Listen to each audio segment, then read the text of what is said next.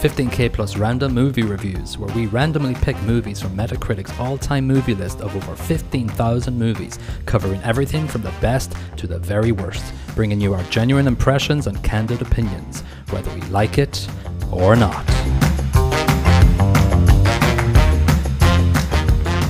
Hello and welcome to episode 46 of 15K Plus Random Movie Reviews. This is Colin. And this is Niall. And this is random movie number 2 on our Best Oscar winner, director, not director, picture, whatever. What is it? Best Picture, Oscar. Yeah, we've got 95 or so of them. And last week we got number 2. And the movie is CODA from 2021. It got its Best Picture Oscar, the 2022 Oscars, the year of the Will Smith slap. Oh, crikey, that was the year. My God, yes.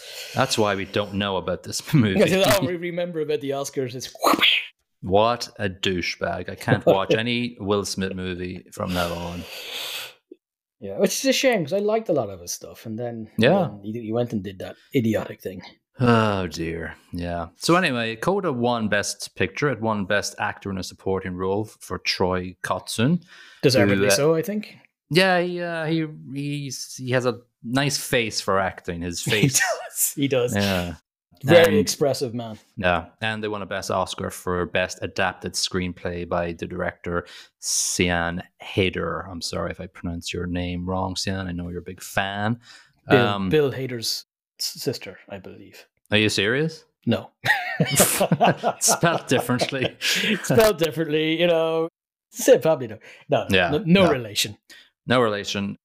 I can see some part of the humor in the movie. I could see she wrote maybe like 20 episodes of Orange is the New Black. Yeah. And I can see the humor coming through in this movie from time to time, a little bit raunchy at times and a little bit blue, but it was quite funny at times. Very funny, I thought at times, this movie. Surprisingly so.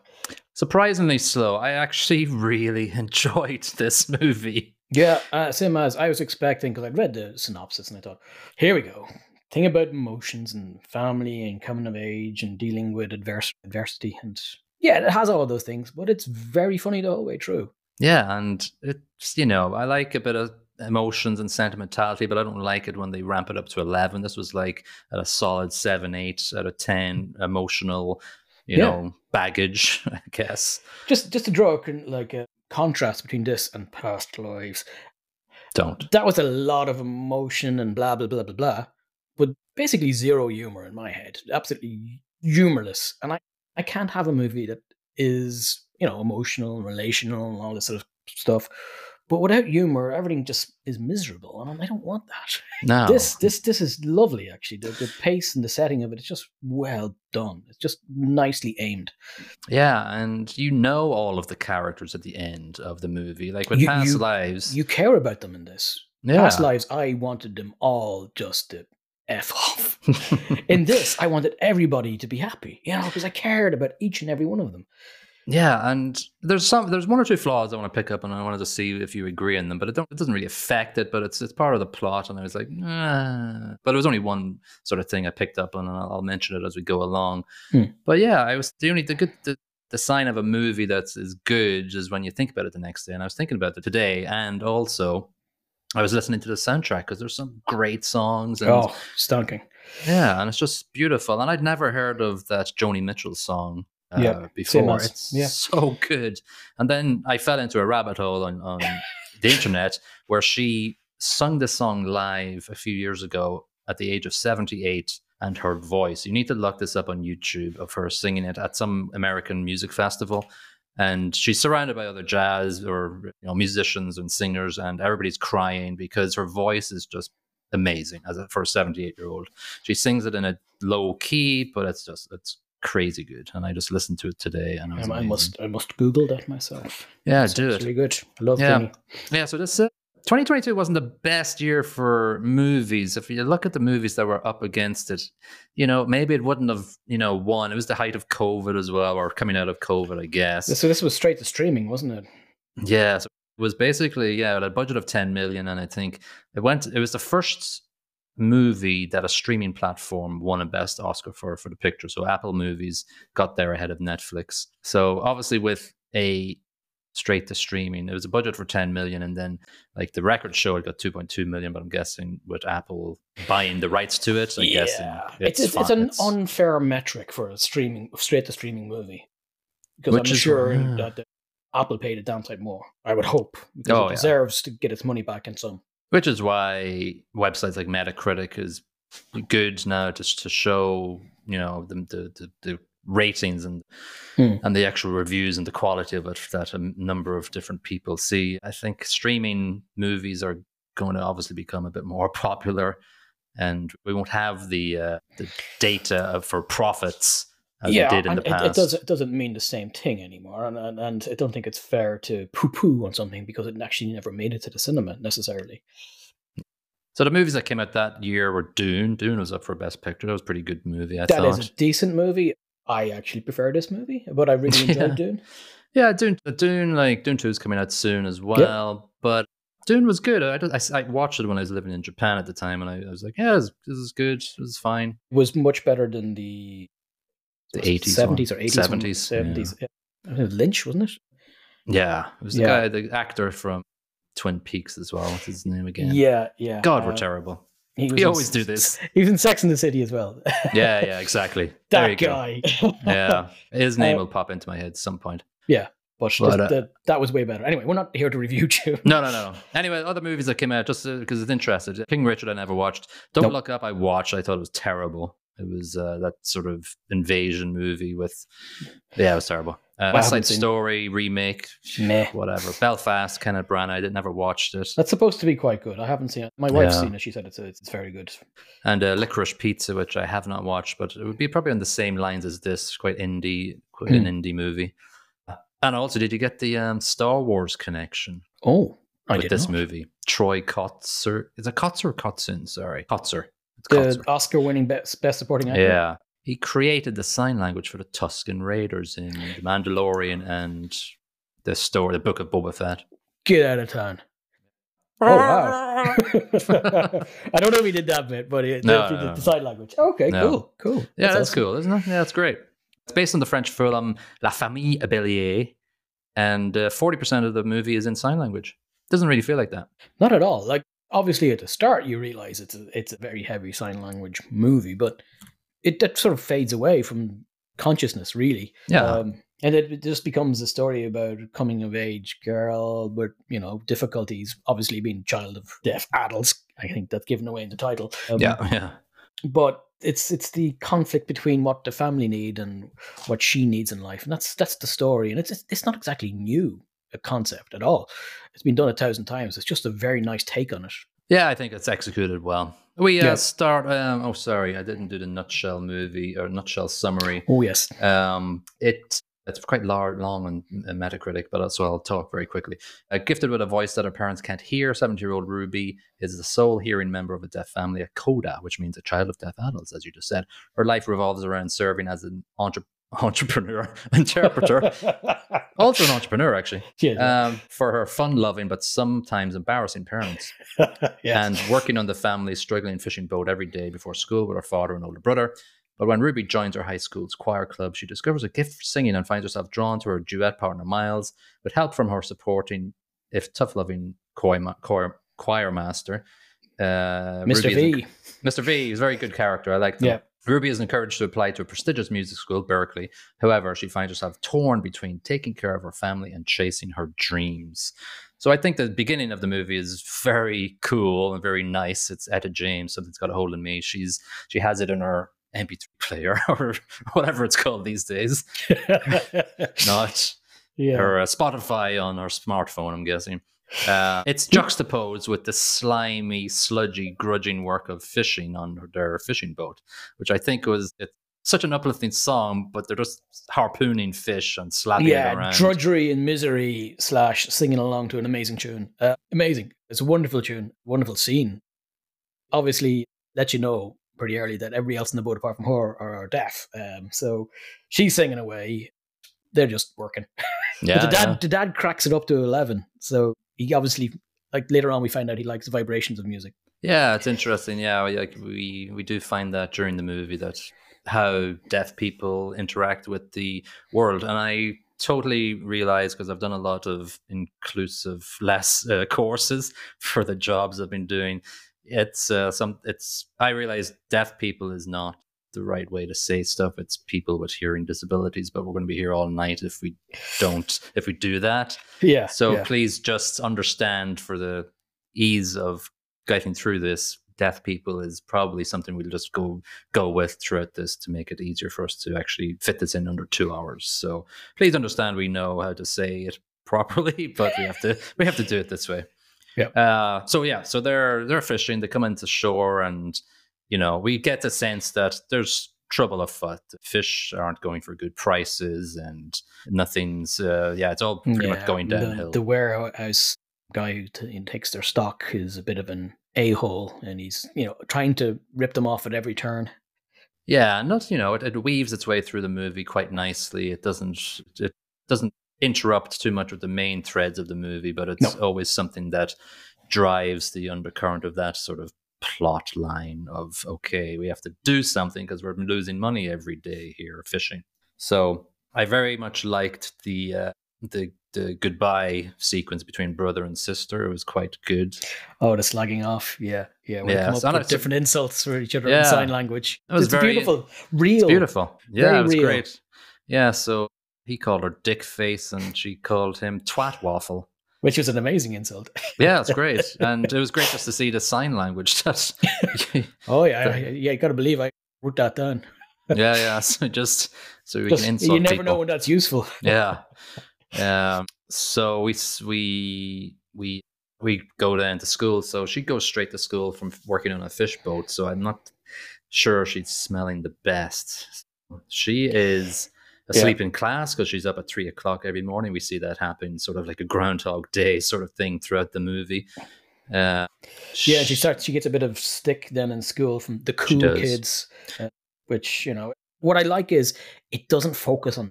Excellent. I'm super delighted that's not it's kind of brought up, but this isn't about that. This isn't Glee. This isn't one of those generic coming of age movies. This isn't about that at all, and it doesn't bother wasting time on that. Introduces the concept and then just leaves it because it's not. You don't need to go there. Yeah, I think we're very similar with that. Like, I think the girl bully shows up twice. I think she smells her in the corridor and says something. Yeah. I wrote down bully trope on my notes. It's like, that's exactly where my head was going with this, and especially when the choir thing gets introduced. I'm like, oh God, no! Where the hell is this movie going? Because I had hopes in the first 30 seconds. I was like, yes, this is actually a good. I like what they're doing here. And then that stuff gets introduced, and I'm like, oh, Christ, no. But it doesn't go where I thought it was going, thank God. Thank God. And like, even the choir students that are in the choir don't pick on her. They're just there to sing as well. And so I really liked that each choir scenes were actually quite nice and quite, but homely. But even that, the choir scene's kind of irrelevant. It's there to kind of move it along a little bit. And I kind of liked it doesn't focus on the choir because the other members of the choir, apart from one boy, are irrelevant. Right, yeah. Yeah, and we just see it a couple of times during the movie, the whole choir ensemble. And but those bits are done well, don't get me wrong. Yeah, and like there's some, well, we'll get to it in a minute. So this is the part of the movie where she sees the boy. She likes the boy. She's staring at him and stuff. That's why she joins the choir in the first place, I believe. She joins the choir. She sees him say choir, and she goes choir, and her friend is going, what the hell? Yeah, if you start doing that thing with the cups, we're true. Yeah. So her parents pull up outside and have gangster rap blaring out of the thing. And this is when he goes, I like the sound, I like the vibe on my ass. I like the vibrations on my ass. So that was funny. That was quite funny. And she chucks her bike into the back and very embarrassing parents. And he's enjoying life. He doesn't give a damn. Yeah. It's sort of like the first movie I've watched where it's not seen as a disability, the deafness. It's the realities of it, but it's not. They're not the victims in this. Oh no, not even close. Are they the victims? No, they're in control. They're living their normal lives as best they can, and they face challenges. And we actually learn how people with hearing disabilities are actually interact with the world. So that's very pertinent later on in the concert scene. Very much so. One of an amazing scene, but we can get into that later. Yeah. So anyway, she heads home. And no, she doesn't head home. She goes to a very embarrassing doctor scene. I'd love to see that. Yeah. Yeah. Where the dad's complaining about an itch in his groinal area, and it's like barnacles. I think he describes it in sign language. He's so daughter has to translate it. Incredibly descriptive. The daughter's like, "Oh my god, really? Do I have to say this?" But she does. And then the doc says, "Oh, you got jock itch. Don't worry about it. But it is infectious, so you'll have to stay away from sex for 2 weeks." And the daughter translates this, but says, "Oh, you have to stay away from sex for the rest of your life. You'll never have sex again." And the dad's like, "What?" But then she goes, "Okay, 2 weeks," and he still freaks out. 2 weeks, yeah, that's funny. Yeah, you think the joke's over at that stage, and then they pull that sort of extra punchline. It was quite clever. Very funny, yeah.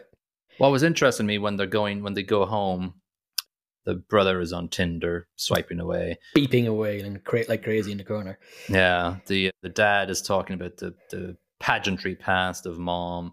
But what I really noticed was how loud a deaf house is. Yeah, because they don't know how loud they're banging away in plates, and he's cleaning the grill on the barbecue, banging away in it.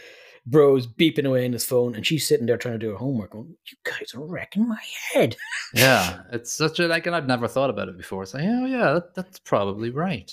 I love the next scene though, which is part of this scene, I suppose, where she's told, I can't remember, put your phone away at the dinner table or something like that. I can't remember what it was, but then the brother takes out his phone, he starts doing Tinder, going swiping left, swiping right, swiping left, swiping right. And sis is like, "No, why has he got his phone?" And they're like, "No, we're doing this as a family." Yeah, exactly. It's a great scene. You can do Tinder as long as it's done as a family. Yeah. Yeah, but you can all. So this is sort of like an undercurrent of trying to describe the undercurrent of the relationship in the family. So we have Ruby, that's the only hearing person in the family. So she is different, and she is treated different by her mum, dad, and brother. And they don't realize it. They just sort of rely on her to interact with the rest of the world. Now, the brother is sort of at odds and ends with that. He feels like he's the older brother. He wants to be more active with the rest of the world and the business. And he's really, what's the word? He's really sort of... He's left out because of it. He's put to the side almost. He hasn't got a chance to shine as part of the family and contribute to the family's business. He's just a deckhand, and he doesn't want to be just a deckhand. Yeah. And in fairness, the family rely on Ruby because, quite frankly, it's handy to have somebody who can translate for them, and they don't have to interact all that much with people because it's difficult, I suppose. Yeah. He's resentful. He's resentful of Ruby's place. Yes. And that's something I'll mention later. It's probably the two things that we'll comment on later. Just kind of hints at it here, but it really comes to a front or fore later on in the movie. Yeah, and then not he doesn't do it in a mean fashion, which is kind of beautiful how it comes about. He's frustrated. He's frustrated. I think it's a life full of frustration just come to a head. Especially when he thinks he can do it. So he can read lips, he says, and so he can take over the family business. Ruby doesn't need to be here. But anyway, the next scene is the first choir scene, and Bernardo. Yeah, don't even bother trying to say my name unless you can roll an R. Yeah, if you call me Mr. V, you're just a lazy git or something like that. I would have called him Mr. V, like Ruby does. Yeah. I really love the happy birthday scene of everybody just singing happy birthday or singing the happy birthday tune. All I could see was Marilyn Monroe. Oh yeah, that's all I could pop into my head when people are singing that in a Glee style fashion. Yeah, something like it hot episode 44. Everybody. Yeah, that was funny, and I like the way Ruby never sang in front of people before, so she runs away, and Mr. V goes, "We have a runner." It's a great line. Yeah, I was trying to think, what movie is We Have a Runner? We Have a Bleeder is the only thing I can think of. We have a bleeder. We don't need something to get about into Mary. Something about Mary. Franks and beans. So she goes to a quarry and does a lovely happy birthday rendition on the quarry where it echoes around everywhere, and that's really nice. And like, I don't usually know about, sorry, I was going to say, I don't know about you, but every time the quarry pops up as a scene, it kind of freaks me out. You don't like quarries? Well, not when they're used as a swimming hole. Like the depths. You've got thalassophobia, isn't that what it's called? Lassophobia? That's the fear of the dark. Fear water. Of Lassie. Yes, absolutely. I have a fear of water that I will drown in. I think it's lassophobia or thalassophobia. Anyway, that's another thing you can look up later. I think there's a subreddit for the entire thing, so it just basically shows big ships rocking in big waves and shit like that. Yeah. All right, so there's money issues at home. There's when she comes home from the quarry, there's a massive sign language argument happening, and so he, it's like, we can't keep doing this. We're getting no money whatsoever, and it's just that, as a person with not a lot of experience with sign language happening around me, it's quite loud with the hand slapping and everything, Yeah, it's an argument, or maybe not an argument, but it's animated. It's because the sign language is incredibly animated. It's basically shouting. Yeah. And the daughter sees that, and she looks for a second and just walks away because she doesn't want to deal with that.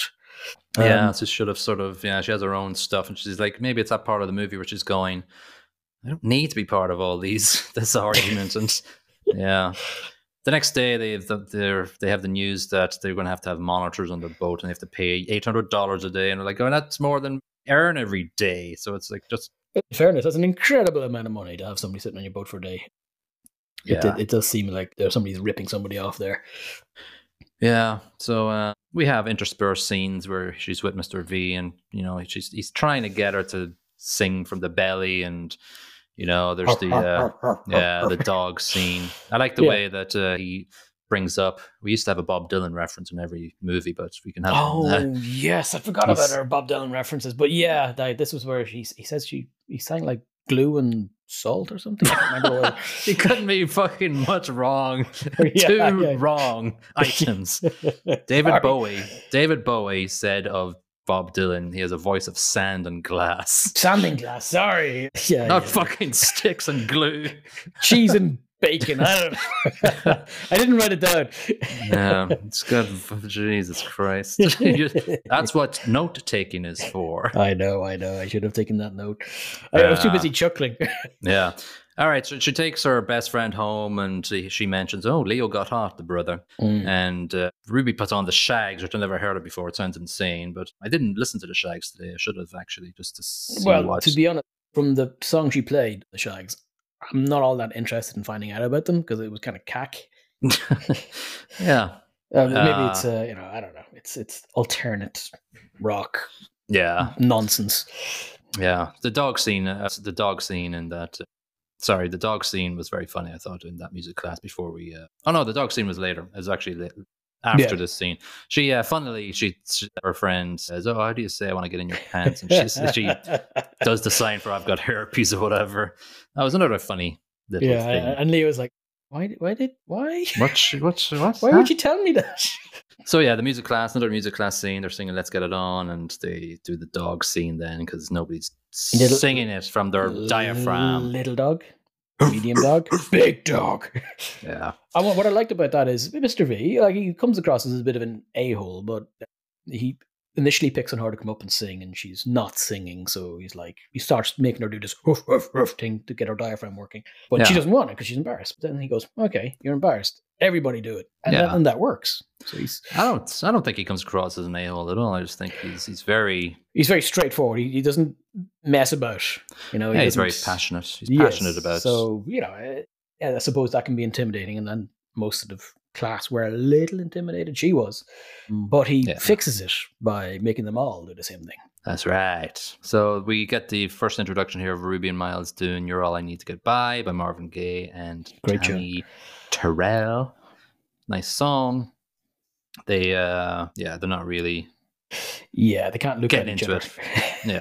They're awkward like teenagers would be. Yeah. Because they're facing each other having to sing this sort of love song. So we head back to the pier, and Bro is getting ripped off by the seller of fish, and Ruby comes like, hey, they're selling for $3 over there, and he's again mad. $2.75. And the Bro's like, screw you, I could have done this deal.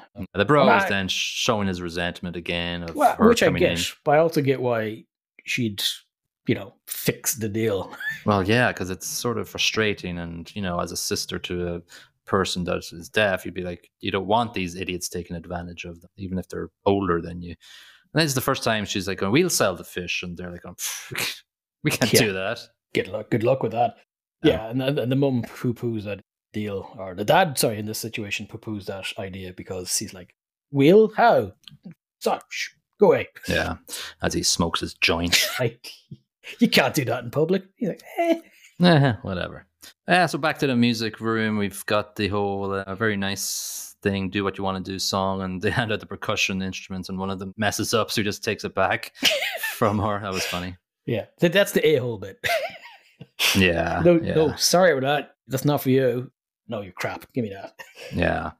And he has there's a lot of nice conversation between Mr. V and Ruby, and he's in a scene. He's like they have a duet together. It's called a duet. You've got to do it together. Yeah. And so he basically, it was nice. It was like, you can sing, and she's like, yeah. She's like, it's my favorite thing. Then he mentions Berkeley, and she's like, what's a Berkeley? Yeah. And he's like, I like the way also that she signs how she feels. Yeah. Because that's a nice anchor to what she does later on. I only realize now, going back to that. It's like, oh yeah, that's. I think the point being that she probably signed before she spoke, I would imagine. True. Yeah, so that's her first language. Yeah, because she did mention she spoke funny and she got bullied when she first started school because she probably learned how to speak well in school. Yeah. That's probably true, yeah. Good point. Okay, so she goes back home, and this is my first sort of synopsis of a character. So she tells her mum she joined the choir. From now on, I don't like the mom until the end. Yes, because the mum just makes it up, as Ruby says, she makes it about herself. And to be honest, all she said was, I've joined the choir. Yeah, and nothing else. Mum straight away poo-poos it. Like, it was like basically saying it was a stupid thing to do. Without saying that, but that's what she implies. And that's an awful thing to do. Very.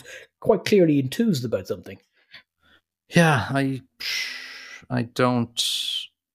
Well, I'm trying to think of the complexity of it all. Obviously, she knows Ruby as this person within her very close family that interprets for her.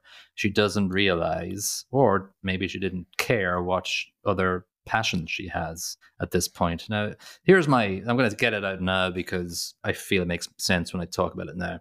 So she's a dick to Ruby up until a very, very, very, very quick turnaround where later on her dad basically realizes, she's a great singer, and then the next day they go, let's go, we're going to take you to Berkeley to audition as a family. And that's a very, very quick turnaround from her being a dick and saying, no, best staying here, to going, I'm with you all the way as a family. I didn't like that. I think it needed to be a bit more gradual, that shift, because the mum was a hard nut. The dad was more emotional. The dad kind of copped it a lot earlier.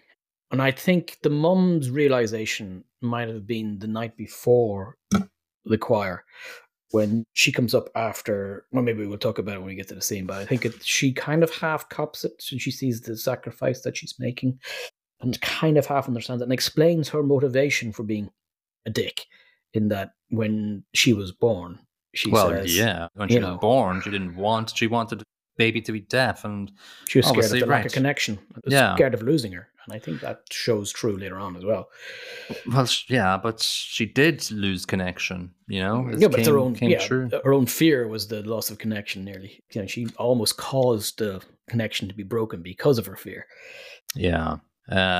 At this point, the bro is at the bar and he has the bar fight, isn't that? Yeah, some a-hole, speaking of a-holes, spilled the beer on him, and the bro, Leo, goes up to him and goes, hey, you just spilled beer on me. Obviously didn't say it, he just points at himself and goes, beer, you asshole. The guy's like, feck off, freak. And the bro's like, okay, I can lip read. Smack. Which is fair enough. I think also this is a scene before this happens where he's sitting at the table and he just feels he has no clue what's going on. And it's another greatly shot and produced scene where we as hearing people don't understand how out of the sort of life that you may feel if you can't follow a conversation around a round table when people aren't actually looking at you, Yeah, I would imagine it's similar if you go to, say, you go live in a foreign country, you go for pints with somebody who don't speak your language or don't take time to speak, a common language, and if you're sat there staring at the wall effectively while people are laughing around you, it's kind of crap. People forget, I guess, is the problem. It's not necessarily done out of malice.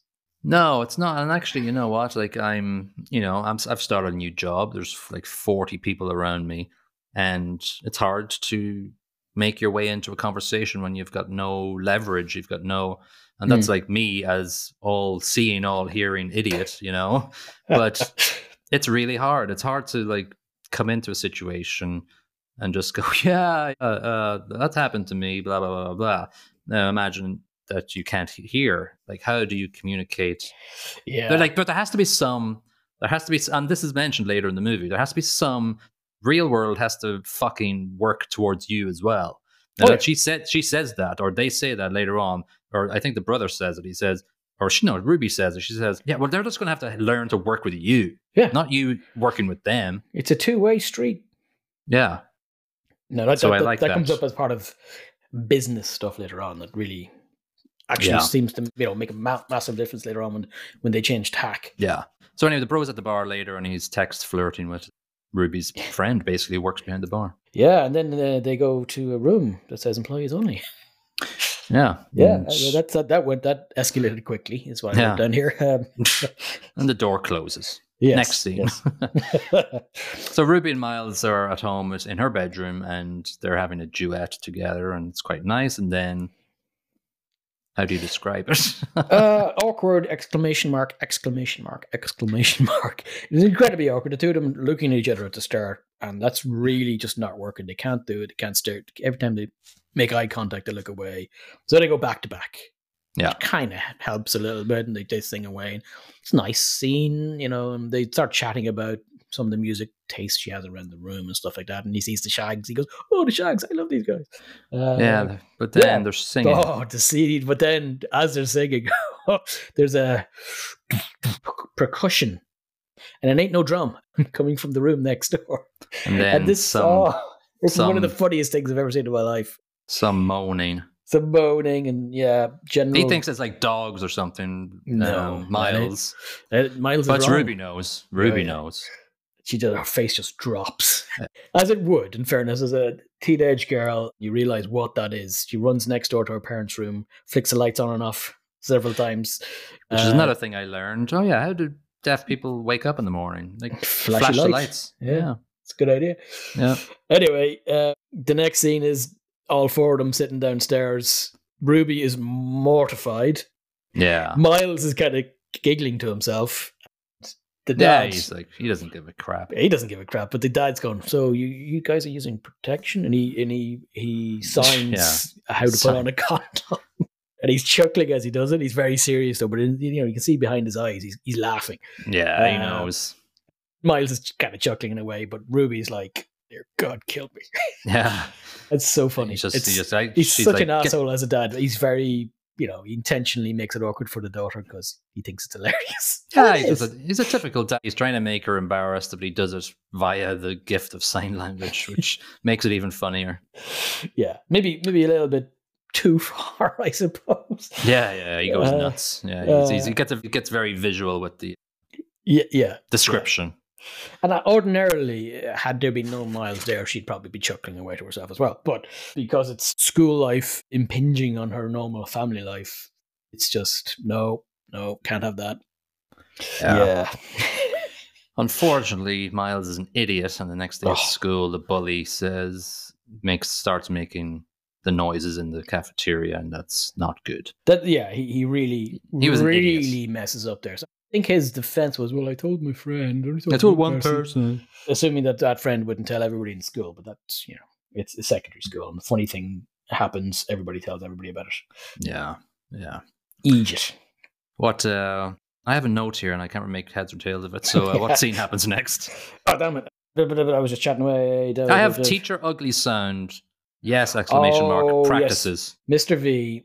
He's trying to get her to sing with her own voice because she's trying to sing pretty. Oh, yeah. And he's like, no, don't sing pretty. Sing like bloody you. Give me your voice. And she won't do it. So he's like, okay. And she starts explaining that when she started talking for the first time, she talked ugly. And he's like, okay, give me that. Give me some of that. I want to hear that. I want to hear it strong. I want to hear you shout. And, he gets her kind of annoyed a little bit as well. And then she starts shouting and screaming. And he's like, yes, use that. And then she starts singing with a deep voice. And like, yes. And he's like, yes, I wanted that. That's what I wanted. Yes. And it's a great scene. Yeah, it's a good scene. Thanks for reminding me because it's quite important. That's how she sings well. Yes. She sings with her voice, as she should do. Yeah. Which I think is very important for all singers, budding singers out there, not to just copy what they think is good. Yeah, don't try to sound pretty. Try to sound like you. Voice of sand and glass. Exactly. Not sticks and glue. Sticks and glue and cheese and bacon. Yeah. All right, so the next scene is quite funny.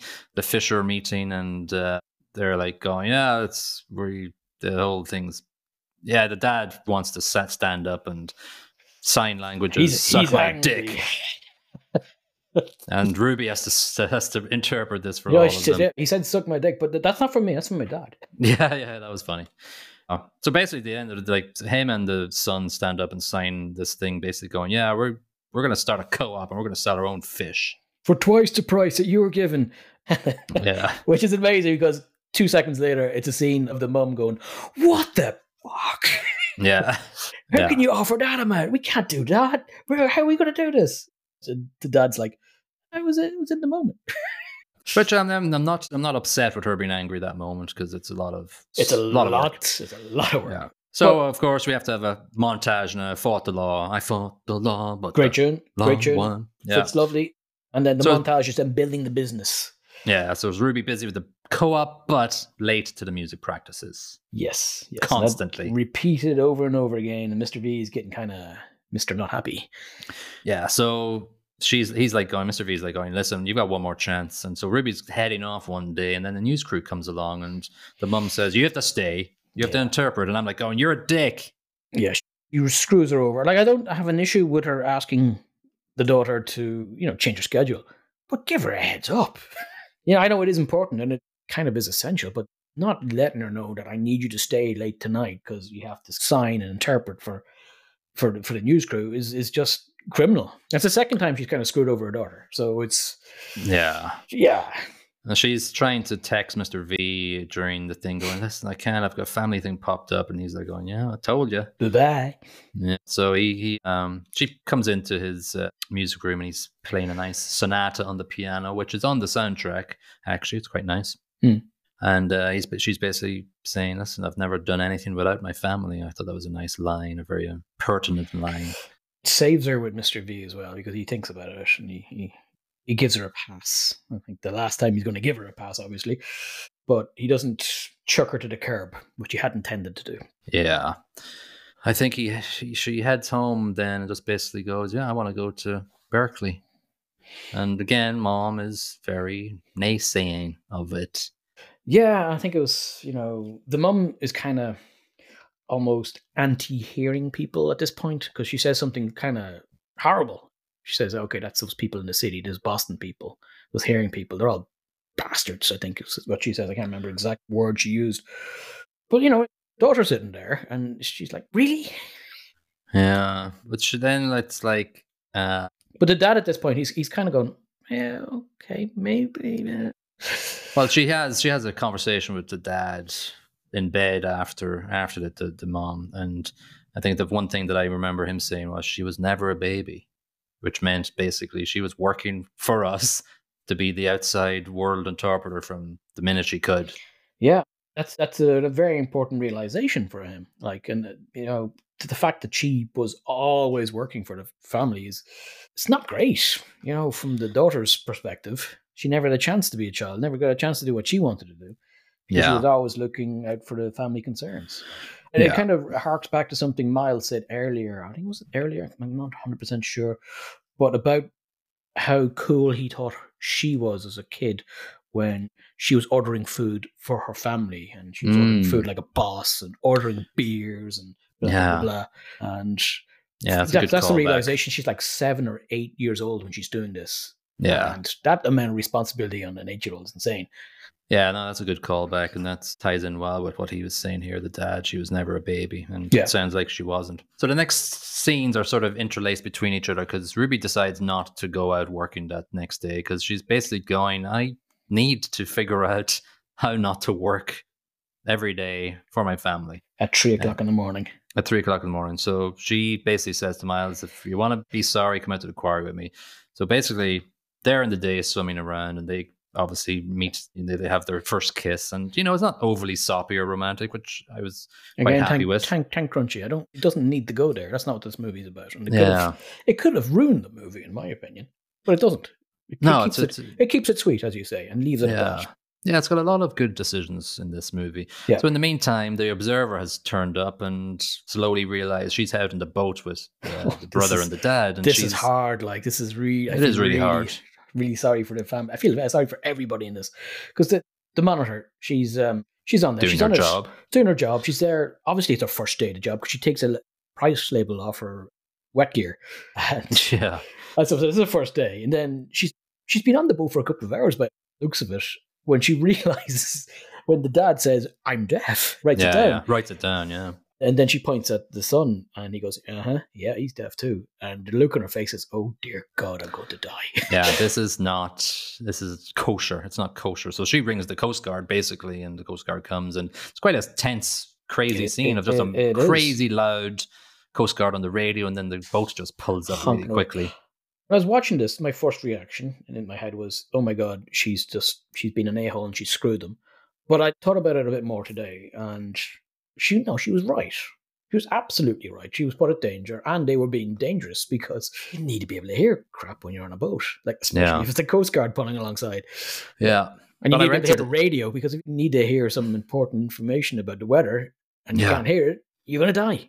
Yeah, but I read today that this type of thing has been sort of counter-mandated, for want of a better word, with the Disabilities Act in America. Really? And there is a lot of flexibility with having deaf people on a boat, but I'm guessing you have to have some sort of measure where you can hear, or at least not hear, but you can get information about bad weather, or the Coast Guard needs to get information like flashing lights or something. Yeah. You need to be made aware of danger. So in this instance, they obviously need a hearing person on thing. They've been fined $2,500 and they can't go out on the boat again. So they all blame Ruby for that, and that's lovely. Yeah, I thought that was harsh. In fairness, the emotions were high at that point. Like the business, is, as far as they're concerned, it's kind of in the toilet. Yeah, it's totally blame game on Ruby, and she feels guilt at this point as well, though. Even though she struggles against what they're saying and fights back, she still feels guilt on it, and she changes her mind about going to Berkeley. She says, I'll work the boat. I'll stay. And they're all going, great. The bro's like going, no, why is it? So it's the Ruby show, whatever, like, what the hell? I can do this. Yeah. He's annoyed for two reasons, as far as I can tell. He's annoyed because, yes, I can do this. He believes this, and we can, as a family, make this happen. We just need to hire somebody who's hearing. And he says this, like, we need somebody who's got hearing. Just hire somebody. But obviously the mum's freaking out about that, and he just storms off. Yeah. And he's right. So the next scene, the mum comes up to the bedroom with a red dress for Ruby, which was, it's nice and sweet, but I don't know. I was feeling at this stage, come on. And then they have a conversation, and it's like, Ruby asks her, do you ever wish I was deaf? And that's when she says what we mentioned earlier. To be honest, it's a very, very, very real, very honest sort of emotion, I would imagine. Like, it's, she's saying it. Something that would be reasonably hard for somebody to say, I would imagine, saying that I wish you were deaf when you were born. That's what I wanted at the time, because I was scared I wouldn't have connection with you if you were hearing, because there'd be something me and you don't share. Yeah. Which is fair. Yeah. And it's a realization, it's an honesty that the mum needed to address, I think. Yeah, and she says a couple of things. I know I drive you crazy, and I'm happy you know who you are, and so... I didn't want to be a bad mum, and then I like the response was that, well, no, that's not the reason you're a bad mom. There's many reasons why you're a bad mom. Yeah, it was fine. It was quite a mild conversation, but quite real, I guess, as you say. Yeah. And I guess it shows a little bit of a softening in the mum's approach, but also not really. She wasn't saying to her, you can go to Berkeley. She wasn't backing down at this point, but there, at least there was more of a leveling of the playing field, a bit more honesty in why she was reacting the way she was. It's not fixed yet. That comes later, but yeah. it's an important scene. It's a step. Yeah. Anyway, we have a next scene next day when Bro's still unhappy. He's hiding down in the beach, and she goes, "Are you hiding?" He goes, "Not well enough, not good enough hiding. You found me." Yeah, he's just going, just go, just get out of here, just whatever. Yeah, this is where he says, "I got this. Yeah, I can deal with this. You go do the singing stuff. You're good at it. Your friend told me you're amazing. You go do that, you idiot." Yeah, but he also says, "I wish you weren't born. It was fine before you." And I was like, "Oh, Jesus, that's a bit harsh." That was a bit harsh, but then again, it's kind of a real thing that families say to each other all the fucking time. Yeah, true. Now we've got a big scene, next scene, which is quite pertinent. The concert scene where Ruby is singing. So it's the two parents. It's the brother and the bro's girlfriend / Ruby's friend. Yeah. So they're holding hands and stuff. But I thought it was a very interesting thing where the parents are looking around when the music is happening. They can't interact with what's going on. But they use the rest of the audience as a gauge to see what's happening. Later, they do. Yeah, they do. But first of all, they're chatting to each other about lasagna. Dinner. They're asking about... They're singing. Ruby sees this when she's singing her first song. It's like, and she's going, they're not even interested. They're not even happy to be here. It really annoyed me. It was very annoying. Yeah. But I think it's explained very soon after why they might lose interest. Because as she's singing her duet with Miles about 30 seconds later, the volume just gets turned down to 0. So good. It's so very good. Because it's just it's shot behind the parents' heads, and everybody's clapping and, crying and with emotion. Everybody's like, yes, this is amazing. And it's just the two parents looking on, going, okay. And they're just looking around at all the other people enjoying the music. And it's just so... I don't know what's the word I'd use, informative as to the scenario that they're experiencing right there. Because their daughter's doing something amazing on stage, and they can't appreciate it without the help of other people appreciating it for them. Yeah, I would have loved if it was a bit more emotional for them. They never showed an emotion, though. They got a recognition, but I thought the dad actually was more than the mum looking around him. I think that comes... There's a scene directly after they get home where the dad really figures it out. Yeah, but I'd say again, I don't think the mum actually does enough to warrant what happens the next day or whatever. It's my take on it that perhaps dad... I might as well talk about the scene because it's directly afterwards. Yeah. When they get home from the concert. Actually, yeah. Let's just go through it. Oh, yeah. I thought it was funny when the Mr. V says... Mr. V, yeah. He goes, "Nice to fuck you." Yeah, because the sign for fuck and meat is the difference between one finger and two fingers. Yeah. One finger and one finger banging together. That's it's a sign I know already. I also liked the way he said, "Hey, please tell your parents you're a great singer and they're making a terrible mistake." Ruby goes, "No, that's not happening. I'm not telling them that." Yeah. So they get home and it's a beautiful scene where she sings to her dad and he holds her throat.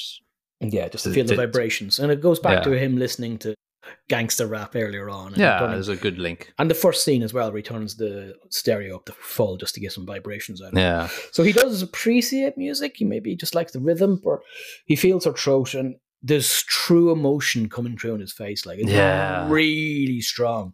This is where I think he gets the Oscar, right in that scene. This scene, it's just a purely gnarled fisherman's face just showing every emotion. And then it's cracking with emotion as he hears his daughter sing through his hands.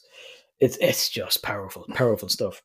It reminded me of Michael Keaton's like face wrinkles in Birdman, just sort of acting with your face, But not as this scene was quite emotional and sort of poignant to say the least.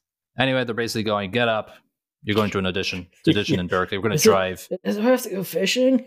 No, we're not going fishing. Yeah, exactly. Yeah. They're basically going, "Yeah, you deserve to try at least. So go for it." So they drive, and Miles is there. He's choked, he said, and she goes in casual clothes, no sheet music. The board and the piano goes. No preparation. Yeah. Do you know this song? Nope. No, I don't know Janis Joplin at all. Joni Mitchell. Joni Mitchell, sorry. But okay, Mr. V would have saved me there as well. Yeah, so Mr. V says, "I can play for her." Yes, saves the day. Yeah, his arc is complete as a nice person. Yeah, so she sings both sides now, and they're like going, "Yeah," but then the family sneak in, and she signs the rest of the song, which elevates this scene so high in my opinion. So good. It is so really good. It's okay.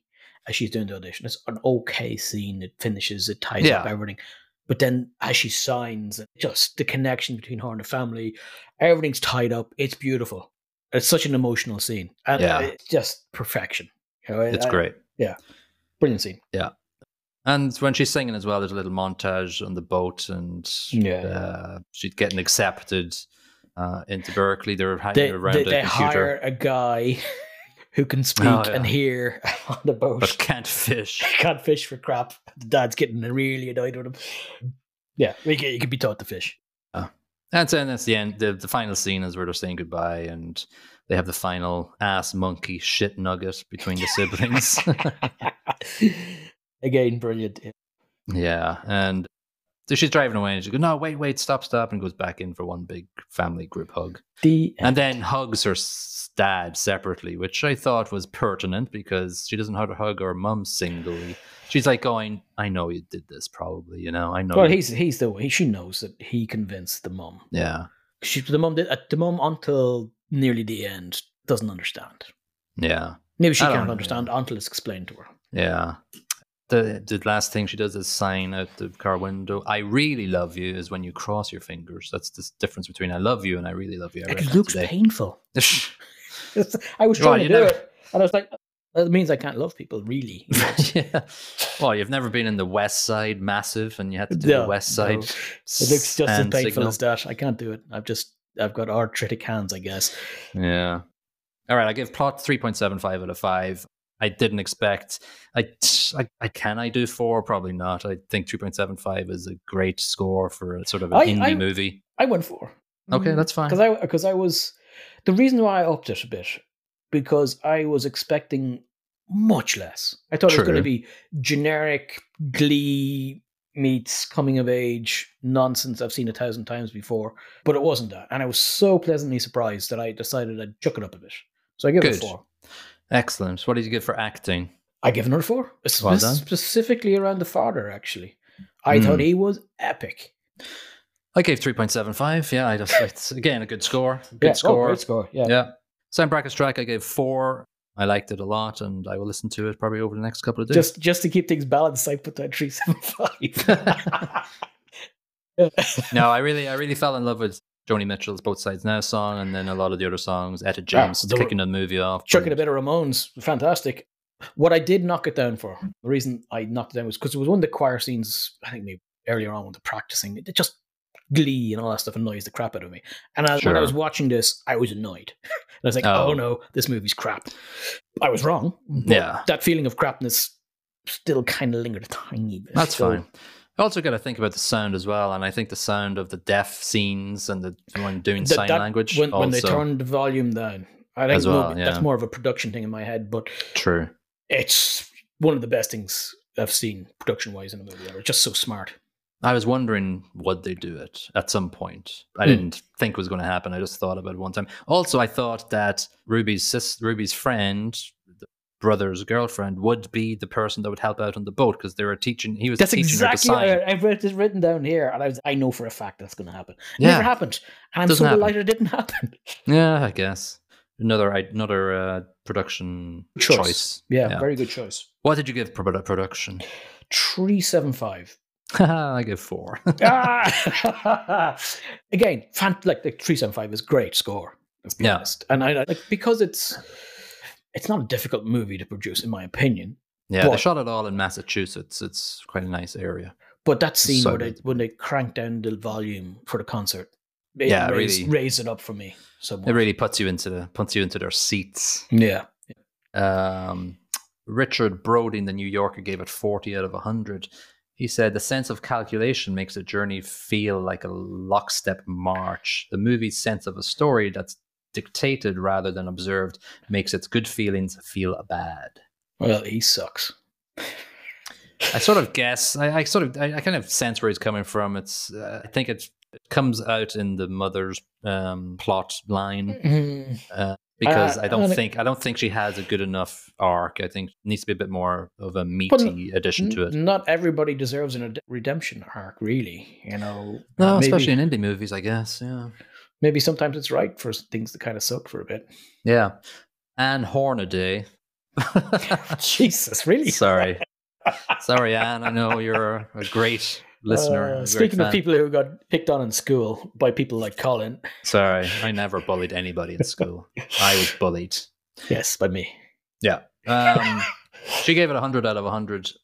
You'll laugh, all right. You'll cry. You'll do both at the same time. CODA is just that kind of movie, and thank goodness for it.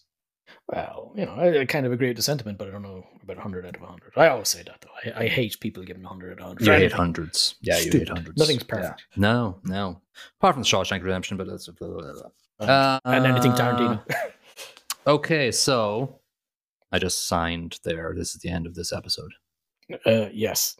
This is the end of CODA, I mean. I just signed for that, so you didn't see that.